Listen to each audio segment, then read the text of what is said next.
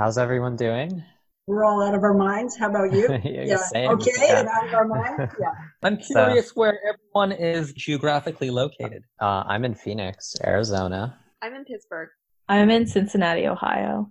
I And assume you're students, here. William, are you in Pittsburgh? I am in Pittsburgh, Yeah. in the city itself, yes. Yeah. All right. So, everyone feels ready to go, and Yeah, sure. all Are you right, ready? Are you guys I'm ready. So, Okay. okay.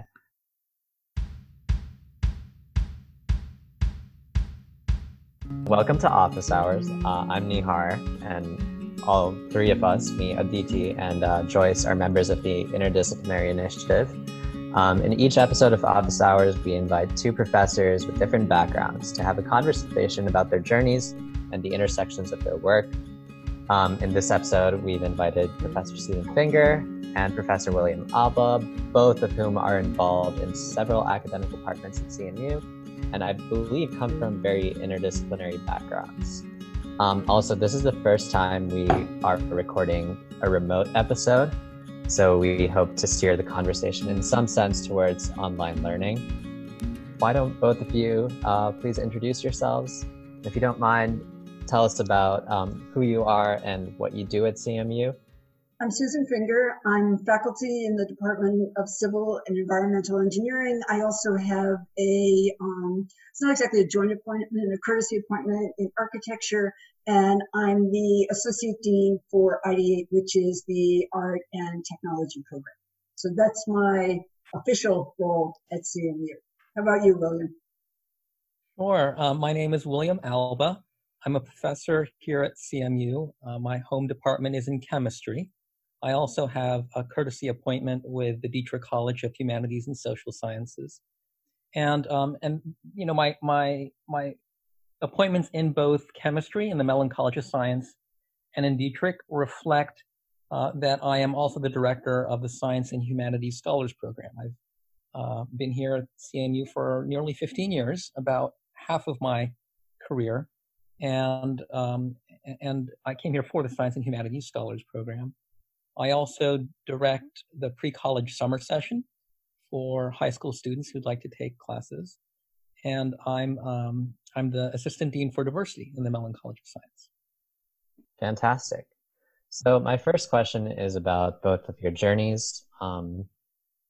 Honestly, how did you get to where you are, and how do you think you found yourself in working in such an interdisciplinary context today? Okay, I am old. My journey is long, and I could spend a whole hour just telling you how I got here. And I've been thinking about how much of my story to tell you, because when I went to college, which was, I will tell you, in the late 60s, I thought I was going to major in English or history or psychology or something like that. And I got there and I liked those courses, but it wasn't exactly what I wanted. And I had always liked math and science. And for some reason, I have no idea. I do not remember ever getting any advice from anyone. I decided to major in physics because I realized that if I didn't stay in the sequence, then I would stop taking it, right? And a way to make myself stay in the sequence was to major in it. So I majored in physics. And there's a little side story that while I was in high school, I was a summer theater apprentice, and I started working backstage.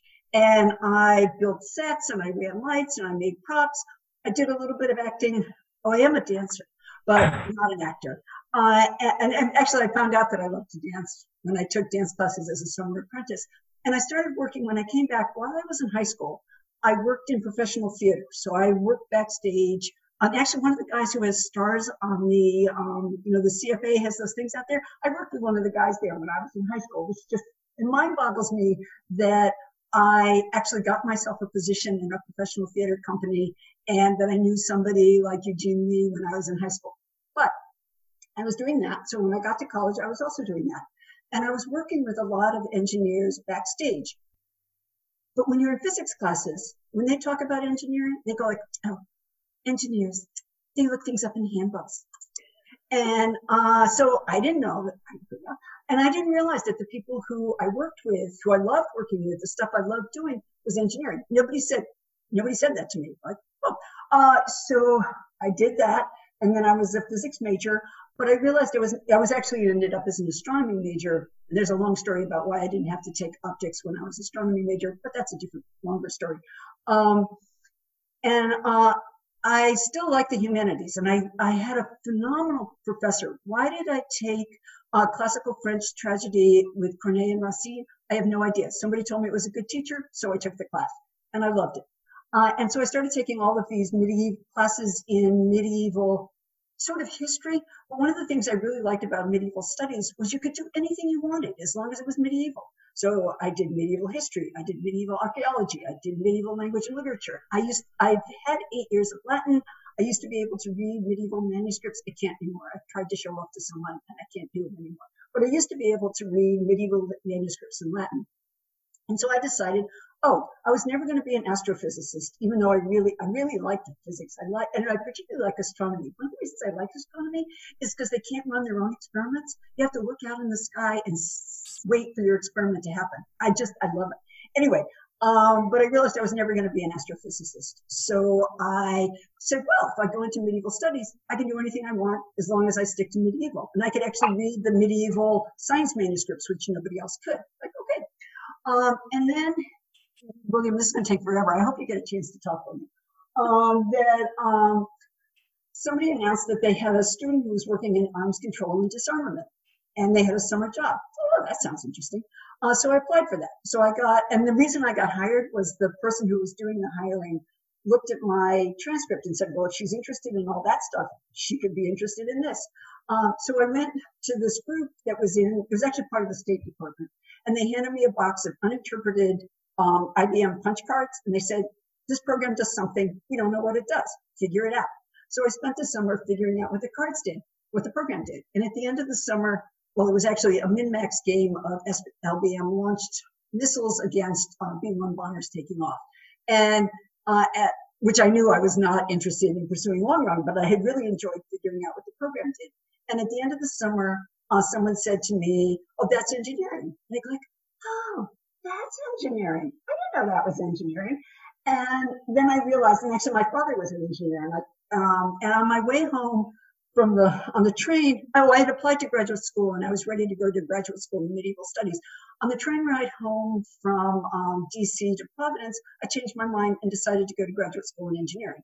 So I called up Penn, where I'd been an undergraduate, and they said, sure. I think it was when they were looking for women to be engineers. They gave me a scholarship, and I started in engineering. And one of the interesting things about that is I think if I had started in engineering, when I look at my friends, because back then, like the engineering curriculum was just absolutely rigid. Like you take this and that's all you take. I don't think I would have been able to stick it out as an engineer. I think I was really lucky. I've been totally lucky. I've often wondered if somebody gave me advice, would I have ended up here? I don't know, because I just kind of, oh, that looks interesting. Oh, that looks interesting. And so then I became an engineer, but I have been in systems engineering. My degree is in civil engineering. My PhD is in interdisciplinary, interdepartmental, independent, I forget all the I's, PhD. My thesis was on integrating independent photovoltaic power systems into the electric power grid. And that was back in the early 70s, 80s, well, not early 70s, but late 70s. But everything I've done has always been interdisciplinary. So my thesis was in electrical engineering. I was officially in civil engineering. I also had OR. I went and taught in a manufacturing engineering program, which is why I ended up there. I could tell you, but then William would never get a chance to talk. Manufacturing. I was a program officer in design theory at the National Science Foundation. I came here originally in robotics and then ended up in civil engineering. And how I ended up in civil engineering was because there was a fantastic person in civil named Steve Fenves who said, come be with us. And so I did.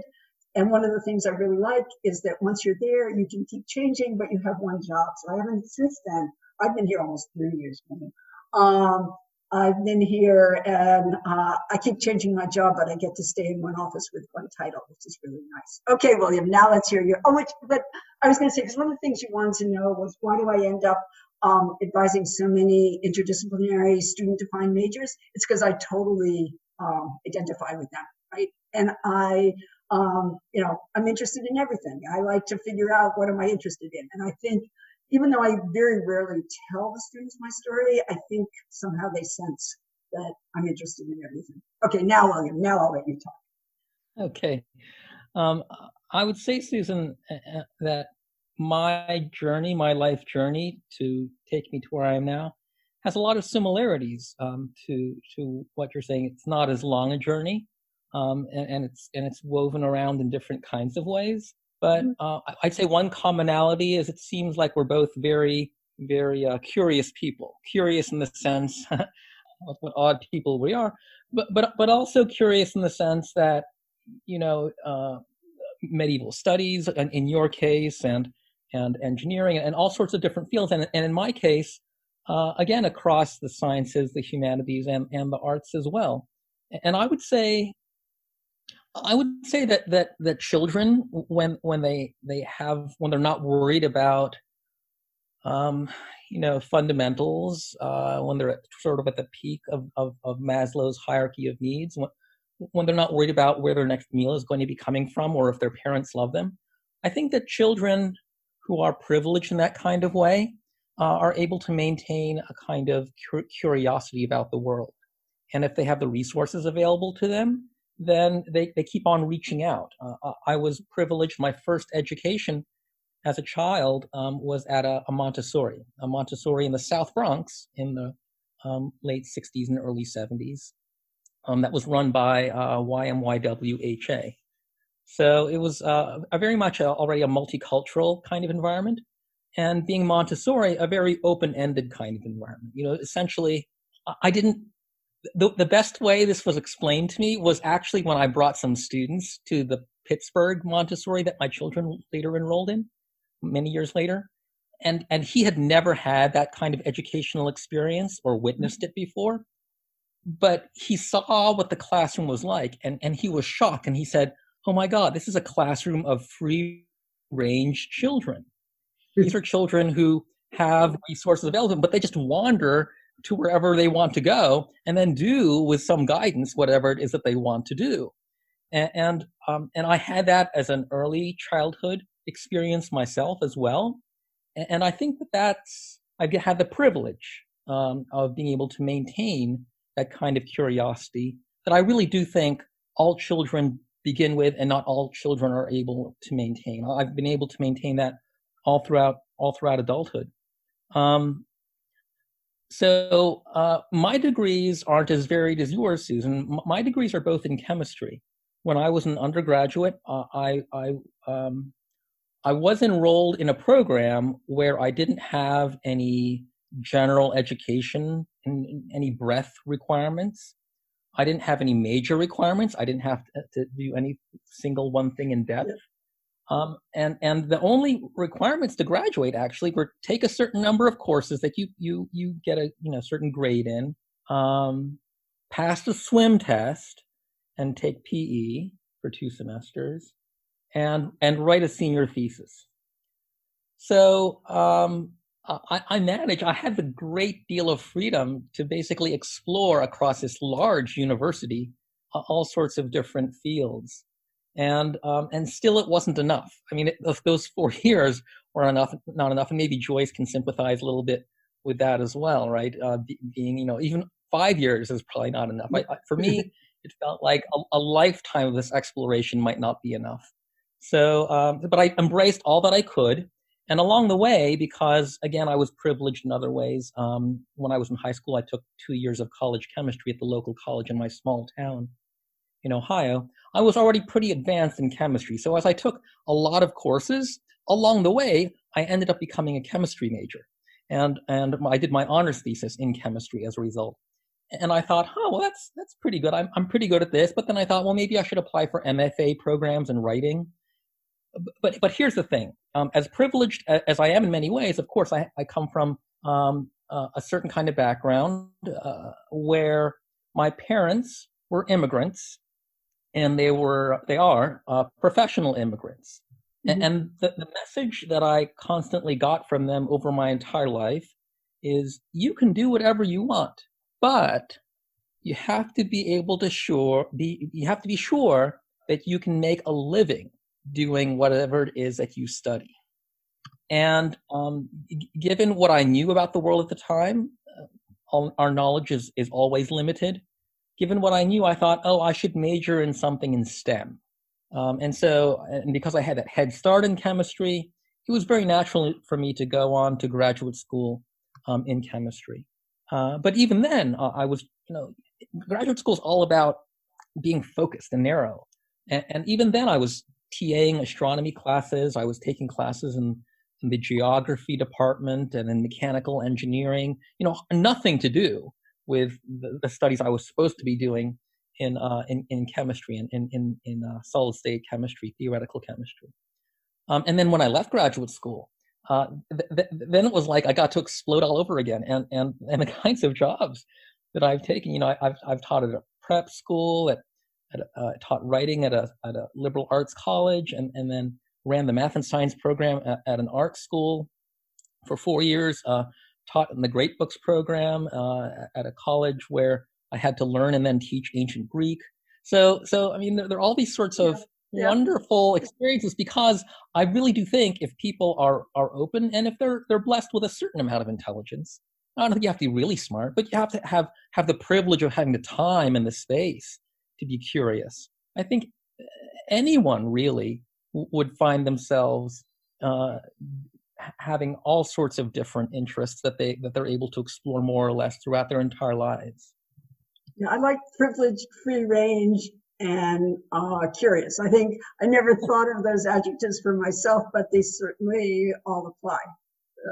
I think particularly the privilege, because my parents just wanted me not exactly to be happy, but to be, they were both professors, right? And so that idea that I would, sort of stay in school and keep learning new stuff was just fine with them, right? Whereas I know some of my students feel that pressure, you have to have a profession, you have to have a job. And I never felt that pressure. And I know that that's a huge privilege. Fantastic. And I guess both of you actually do have a lot of similarities, just like you said. But now I think you find yourself probably on the other side of the coin, maybe like guiding these somewhat curious and free spirits. How do you approach that? How do you take your experiences and convert them into maybe advice? Or how do you try to change your teaching philosophy so that students are given as much free reign or ability to explore as much as you guys did? Okay, so I'm thinking of a couple things. One class I've been teaching since the mid-'80s is called Rapid Prototype Design. And it's an engineering design class, interdisciplinary. And the whole goal of the class is to get students to learn by experimentation, that you learn through failure, right? You try something, it doesn't work, you say, why didn't that work? And then you learn from what didn't work and you do the next thing. And one of the things about school is students learn really quickly that you should only do things that you're sure are going to work, because that's how you get a good grade, right? If you do it, it works, you get a good grade. Okay, we get rewarded for doing things that work. And so it takes a long time to get particularly engineering students to understand that, no, if you only do things that you already know how to do, I will flunk you, right? I want you to do things that you don't know how to do, right? I want you to explore. And so I think that idea that, and also that you can learn for yourself, right? That it doesn't work, you find it out, you look something up, and you keep sort of digging deeper, and that's authentic learning, right? And getting people to go there instead of thinking that everything is known and everything is written down and I can learn by reading stuff. Instead, I can do the exploration and I can do it. That's one way. And then, William, you go, because there's another part that has to do with advising that's very different than sort of how do I teach in a way that lets students explore. So that's one way, is by saying, I want you to do experiments that have the possibility of failure. How about you? Yeah, I would say that I have a greater appreciation in this latter part of my career for advising, for academic advising, than when I first started out teaching. For a while, for me, teaching was just a kind of joy. It was relational, but it was also performative, in the sense that you just felt like, oh, I'm going to get in front of a class and we're going to talk and we're going to be some give and take. It's almost, how does Poe call it? Po Shen Lo recently started to think about this as kind of like doing stand-up. right? In the sense that there's some interaction between you and the class, but that you also bring a lot to the classroom yourself. I thought that's what teaching and education was largely about, that kind of performance, and I still think that's a very large element of it. But advising in which you're with another human being and you're just one-on-one together, and someone opens up their vulnerability, their heart, and shares what it is they're concerned about. Students at places like CMU, they're so engaged, both intellectually and emotionally. It's complicated because one feeds the other, right? If you do well in a class, then you're really happy. But then there's a negative cycle that can happen too. If you're not doing well in classes, you think, oh my God, I'm a bad human being, right? So the emotional and the intellectual get really tied up, and then someone opens up themselves in your office, and it's an amazing kind of thing. And I think my role in that kind of situation is to listen, to serve as a sounding board, and to echo back what I hear students saying about themselves, to share a little bit about my own experiences with the total knowledge that my individual life does not apply. My own experiences can't be everyone else's experiences. Everyone has their own kind of journey. And I think what I try to do most is try to provide a kind of counterpoint to whatever melody I hear the student relating to me, so that I don't want to shock or contradict them, because I do want to pay attention to what it is that they're saying in their own particular life situations. But I want to provide them different perspectives that they may or may not have thought about.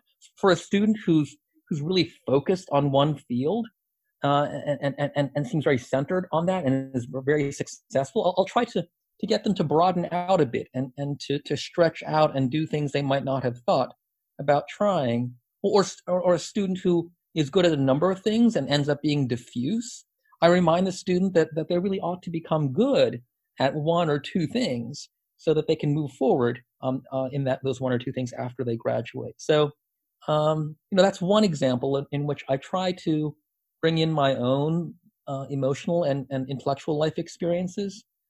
But it's really the student's song, and I'm just singing very faintly in the background, trying to give them other kinds of ideas, ways to hear their own music. Yeah, and I'm thinking, so I have a lot of students who come to my office who are totally lost, and they come in and they say, 3 different people told me I should talk to you, so I'm here to talk to you, because 3 people told me I should come talk to you, so here I am, right?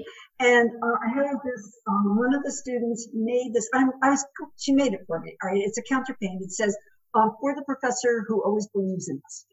And I was completely unaware that was the effect that I had, right? They come in, and I guess because I was lost in a way, right? I didn't know where I wanted to go. And I just start talking to them about, what do you want to be when you grow up? What are you interested in? What do you want to do? And I start those conversations, and I'm just trying to find out about them, right? I want to know who, so I'm not trying to give them advice. I'm trying to get them to tell me who they are. And several students have said like that, sort of starting to think about who they were and what they wanted and what they wanted to get out of their education, sort of turned them around and got them on the right path. But I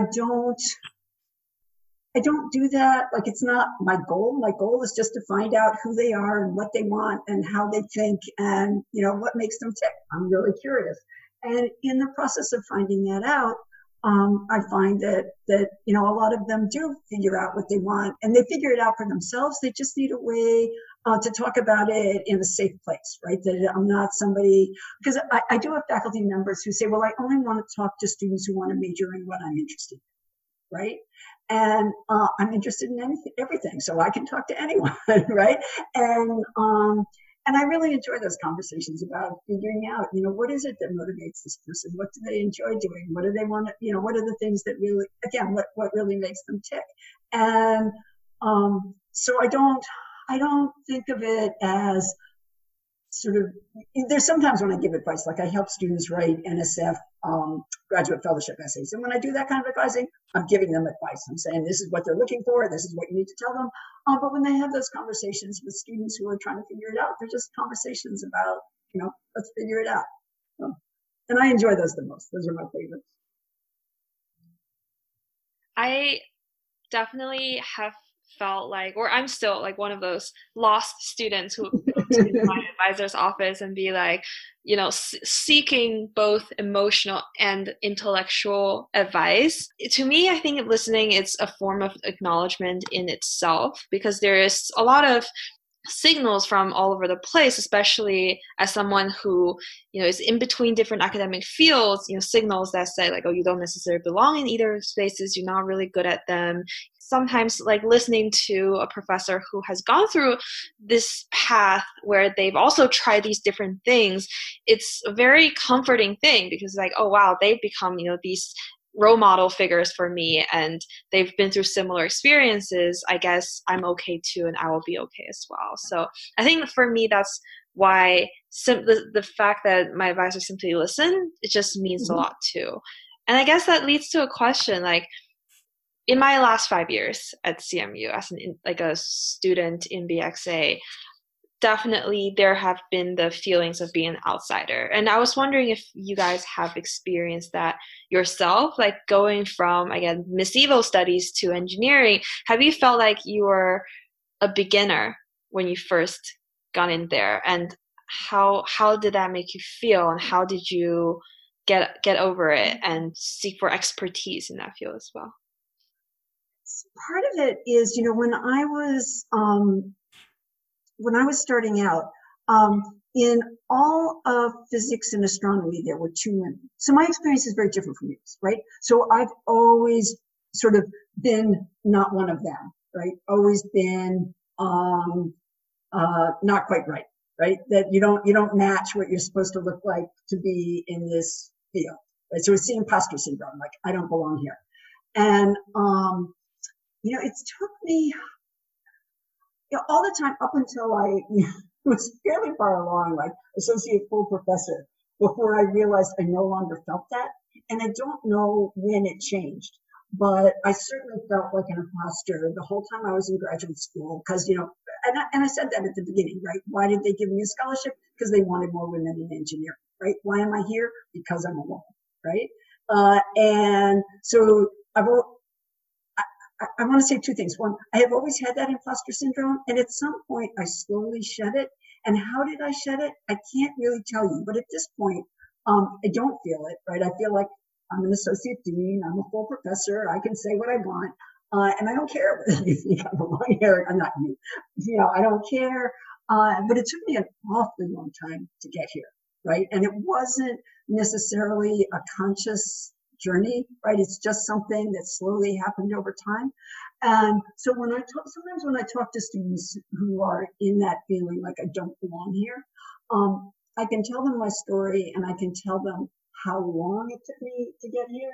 And all I can do is wish that it takes them less time. But I think everybody is, almost everybody feels, slightly, almost everybody has that imposter syndrome, right? Some people have it more than others, but almost everybody has that sense, I don't quite fit, right? And sort of learning how to come to terms with where you do fit and who you are and what you want to be. And in some sense, not caring whether they think you fit or not, right? Being able to do what you want to do. For most people, that doesn't come easily. And all I can do is hope that eventually it comes to most of my students. And I know from some of the things they tell me that they're slowly getting there, but I don't know, William, what do you feel about, not quite being slightly like you're not a chemist, right? You did all of this, moving around. Who are you? Do you feel that? I do. In fact, people directly tell me things like that. And there is an element of truth to it, quite frankly, right? I mean, I'm not a chemist in the way that just coming from chemistry faculty meeting, not in the way that much of the rest of the department is. Yeah, I mean, there is a sense. I mean, Joyce called it, I think, sort of having a beginner's frame of mind. Mm. And then Susan, you started to talk about, and I think this is very closely related. What it feels like to be like you feel like you're on the outside, like you're an outsider. Because being a beginner and being an outsider, I think that those two sort of go hand in hand. And also this notion of either being told implicitly or explicitly that you don't belong. For me, I've read about imposter syndrome.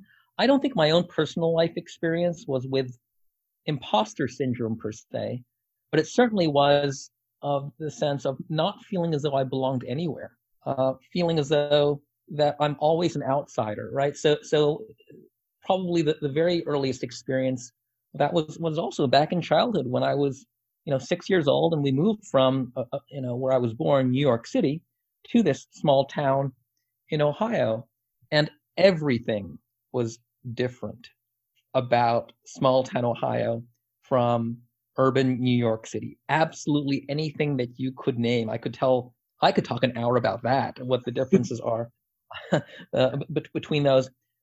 And over the years, I would feel like I don't belong in New York anymore. I don't feel comfortable there anymore, but I don't feel comfortable in this small town either. And so this notion of somehow eventually, whether you're a beginner, whether you're an outsider, I mean, in the end, we're all kind of weird. That's sort of the beauty of life, that we're all different in some kind of way, right? That as they say in one of these, Disney? No, is it Shrek? Let your freak flag fly, right? I mean, just be who you are, whether you're a beginner or an outsider or whatever. And let me say it this way also, that I'm longing to see the next film in the Up series by Michael Apted. This series where years ago they took these children from across Britain when they were 7 years old, and they interviewed them and they asked them, what do you think your life is going to be like? What do you think about boys? What do you think about money and so forth? And then they returned and asked these same individuals every 7 years of their lives the same questions. And you can see them develop from childhood through awkward adolescence, through 21 and 28. And there comes a point, and I think it's around 42 or 49 for these particular individuals, where all of a sudden they start to look more relaxed with themselves. They just, not all their childhood dreams were fulfilled. They aren't who they thought they were going to be, but then they've come to accept it. And I'm at that kind of age right now, and I understand as I look forward to these films, I see what life's journey can be like. So part of it is a kind of, acceptance of yourself over time. But I think I'm with you, Susan, that I wish that we could somehow speed up that part of our personalities a little faster than life apparently gives us liberty to. I guess in some sense, right now, especially in these trying times, it's very difficult to, I guess, come to acceptance of, for at least as a college student, what my life has become. At least I didn't envision my 4 years or half 1/8 or 1/4 of my 4 years being like this. How has it changed for you? How has teaching changed? How have your lives changed? How have your roles as mentors changed? And how are you perhaps staying positive or trying to accept these times? You go first this time, William. Well, okay.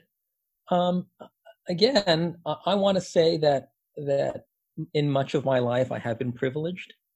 I have a job. I would say multiple jobs, actually, multiple roles at the university, and I'm well occupied, and as far as I can tell, needed at the university for the kinds of work that I do.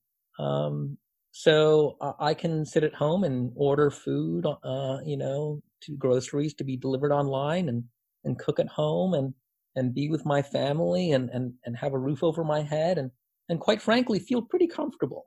I'm not saying it's a vacation. It's by no means a vacation. The meetings happen 2 or 3 or 4 times as frequently. There are more meetings than ever before. There are all sorts of situations shifting beneath our feet constantly. And so there's plenty of work to do. But in terms of my body, in terms of my physicality, in terms of my emotional health, I think overall I'm doing at the moment pretty well, because I think I have a certain justified sense of gratitude for where I happen to be. So it's not where I want it to be either, Nihar, obviously, right? I'd rather be among students. I'd rather be seeing people in person. I'd rather we were having this conversation together in the same room. But I think it's just simply a sense of perspective that for many people in this world, for many people in this world, compared to me, their lives are just not as well off as I am. And when I realize that, when I wake up in the morning and go to sleep and throughout the day, just briefly reflect on that, I think, wow, I mean, I'm actually okay. I'm really at times actually happy. Yeah, I think realizing how many, you sort of intellectually, how many people in the U.S. are in jobs where they're living paycheck to paycheck, and then something like this happens and you see the effect of that. It's really, I don't even know what the word is. It's just overwhelming. Yes, and along with William, I feel very privileged again to know I have a job, to know I don't like teaching online at all, but to know that I still have a job and I can still meet students and talk to them is a huge privilege. I haven't met anyone yet coming back to the teaching online. Say it again. Yeah, I was about to reinforce what I think you just said. I'm going to be one of those other people. Yeah, I don't like teaching online. The problem is that when you're in a classroom, there's a blackboard and you all see the blackboard together, right?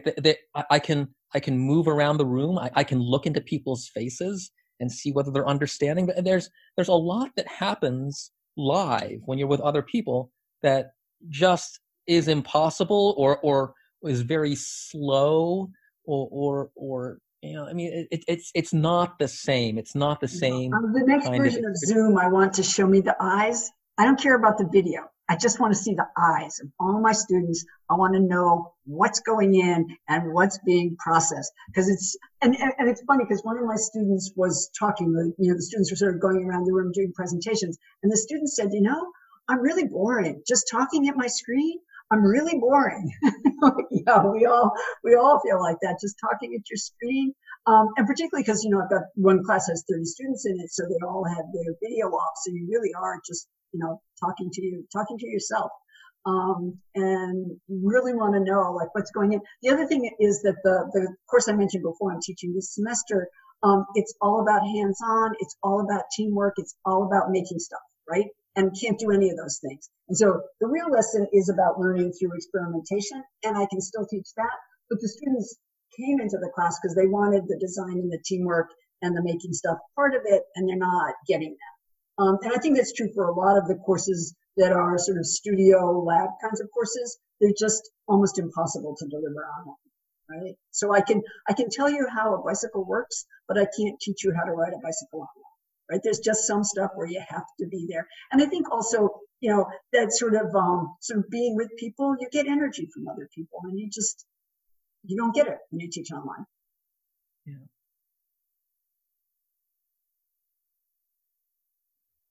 So have you guys been, right before Professor Finger, you were mentioning that you were sending things to your students, right?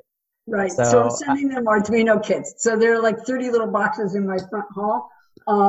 Because one part of both of my classes, I have a responsive structures class and rapid prototyping class. One part of that is sort of learning to do the Arduino so you can activate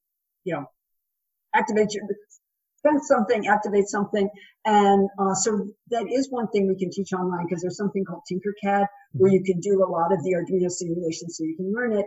And then they'll get the physical parts and they'll each be able to make their own little parts by them, on their own. So, yeah, I'm sending them things.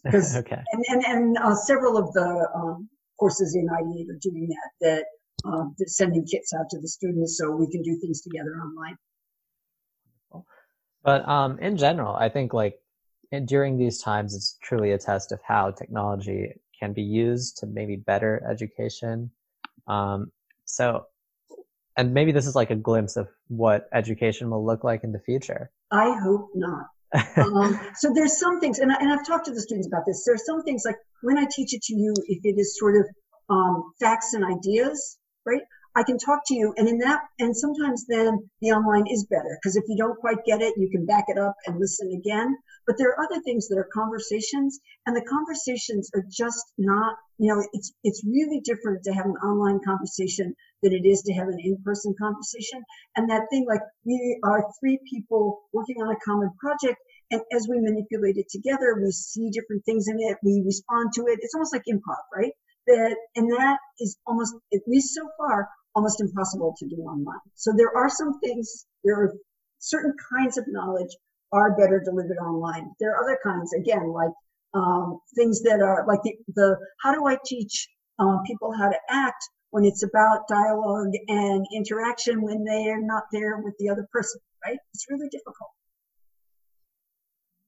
So I hope it's not the entire future of education, because I think that would be really sad. Physical stuff is important.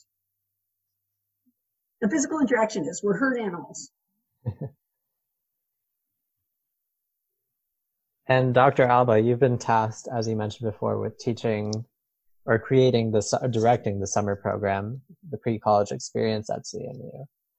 Yes. So how have you been approaching this from an online point of view? For those of you who are just listening to the audio, he's tearing out his hair. We can see him in the video. Okay. Yeah. Over the last week, especially, I mean, it's been practically sleepless over the last week. A lot of it has to do with figuring out for these college courses that we'd like to offer online, figuring out if the faculty are enthusiastic, not merely willing, but enthusiastic about teaching in that kind of format, figuring out certain legalities. They are not allowed minors unless they have certain legal clearances. Mm-hmm. And a lot of those legal clearances, the mechanisms for getting those done have been shuttered, have been closed down because of COVID-19. So I'm not doing at the moment a lot of direct contact with the students. I'm keeping them at a certain distance as we try to figure out together, administrators, vice provosts, vice presidents, the faculty especially, and I, trying to figure out how can we create a meaningful experience and a rigorous enough experience so that these high school students are taking college courses in which we're confident that they have sufficient knowledge and a college experience overall this summer. I mean, it's not it's a frustrating task. I did turn to my wife though right before lunch today, and I said, guess who did it? Because it looks like we're about at that place now. Guess who's making this summer program run? And I was being a little, self-congratulatory because it's not me. It's really the team who's doing it. But in a certain sense, I just sort of had a little moment of joy where I said, guess who did this? Guess who's making this program run despite all this craziness that's happening? And she looked at me, she said, you're doing it. I was like, yes, it's me, I'm doing it. So, I think we also have to give ourselves, while we have properly humility for what it is that we've managed to do with our work. But the summer program reminds me of another aspect of that. Like, one of the goals of bringing the students to campus is to sort of begin to make them independent people, right? And if we all stay home with our parents, we don't learn how to, how to do our own laundry, to know when we have to go get our, it's time to go get dinner. But there's certain skills that you learn as you move away from home. And a lot of summer programs, particularly those that are geared toward high school students, have that, what does it mean to be a college student? How do you arrange your own schedule? And that's just not going to be possible to do.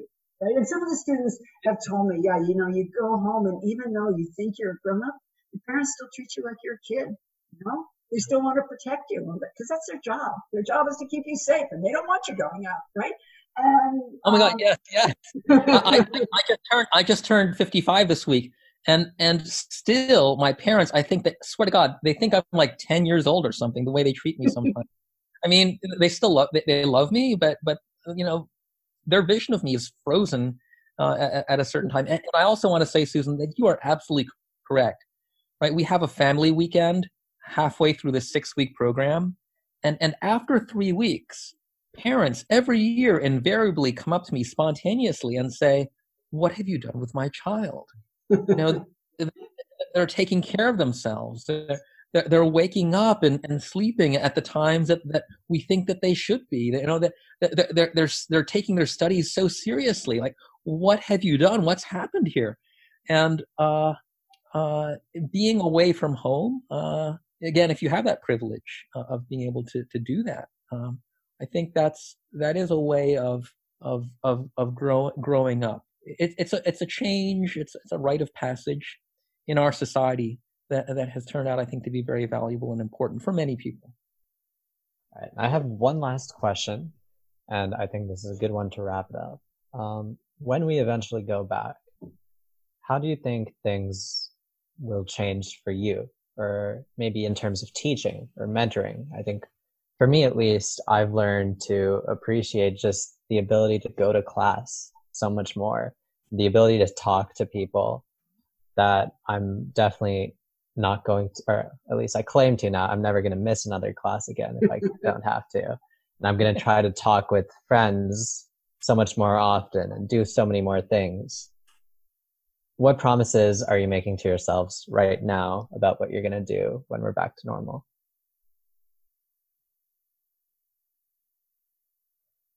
I haven't thought that far ahead.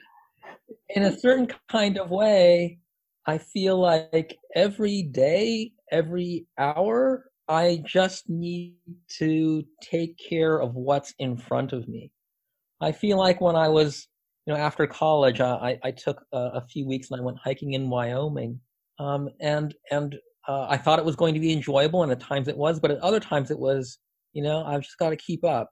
I've got to put one foot in front of the other to get up that mountain. And then when I'm at the top, I'm going to put one foot in front of the other to go back down again. It's just, I haven't yet, and maybe this is a little embarrassing because I do try to be a far-sighted person.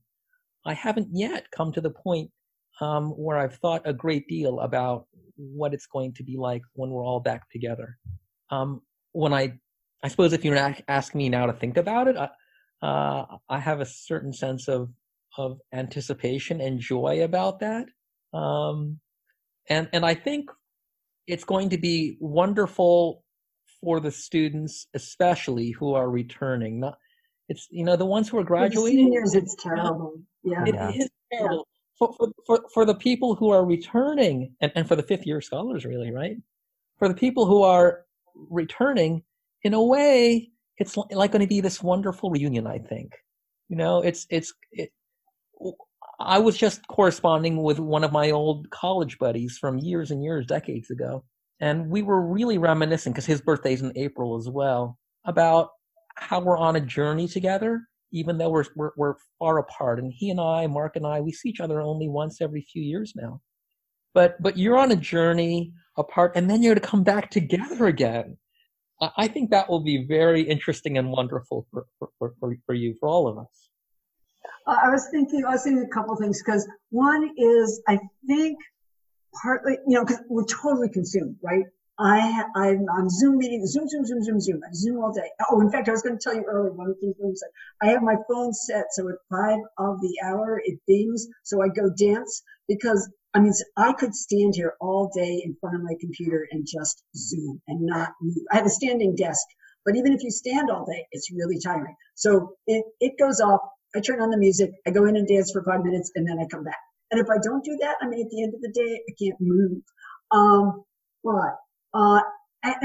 Okay, so here are a couple of thoughts, not totally coherent. One of the activities in my class that I'm not going to get to do is this design build. You build a structure out of newspaper, and one of the ways you win is you get as close to your team as you can, because you want all your body parts inside this structure, right? And I'm thinking, am I ever going to be able to do that again, right? Are we ever all going to get as close to our team as we possibly can?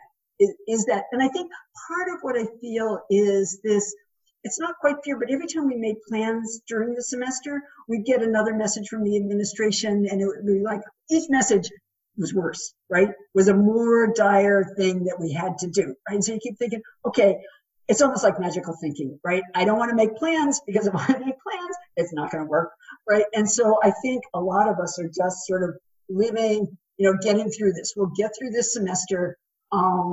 We all had to redesign our courses halfway through. We've done that. We're going to all these meetings about what's going to happen this summer, what's going to happen in the fall.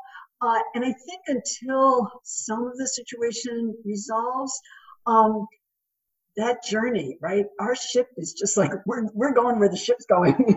We're not making plans, right? And then at some point we will get to have some control back. But a lot of it just feels like, just go with the flow. You don't have any choice. So I hope, I don't know if I'm allowed to hug my students, but I sure want to when I see them again. Because I miss the close interaction with the students. That's what I miss the most.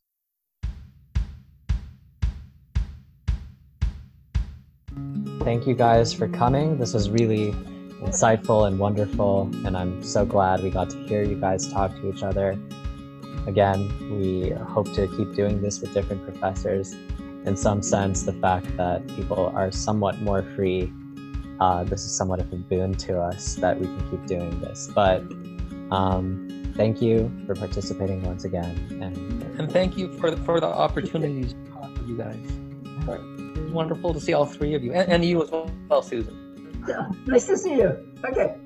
All right. All right. Bye. Bye.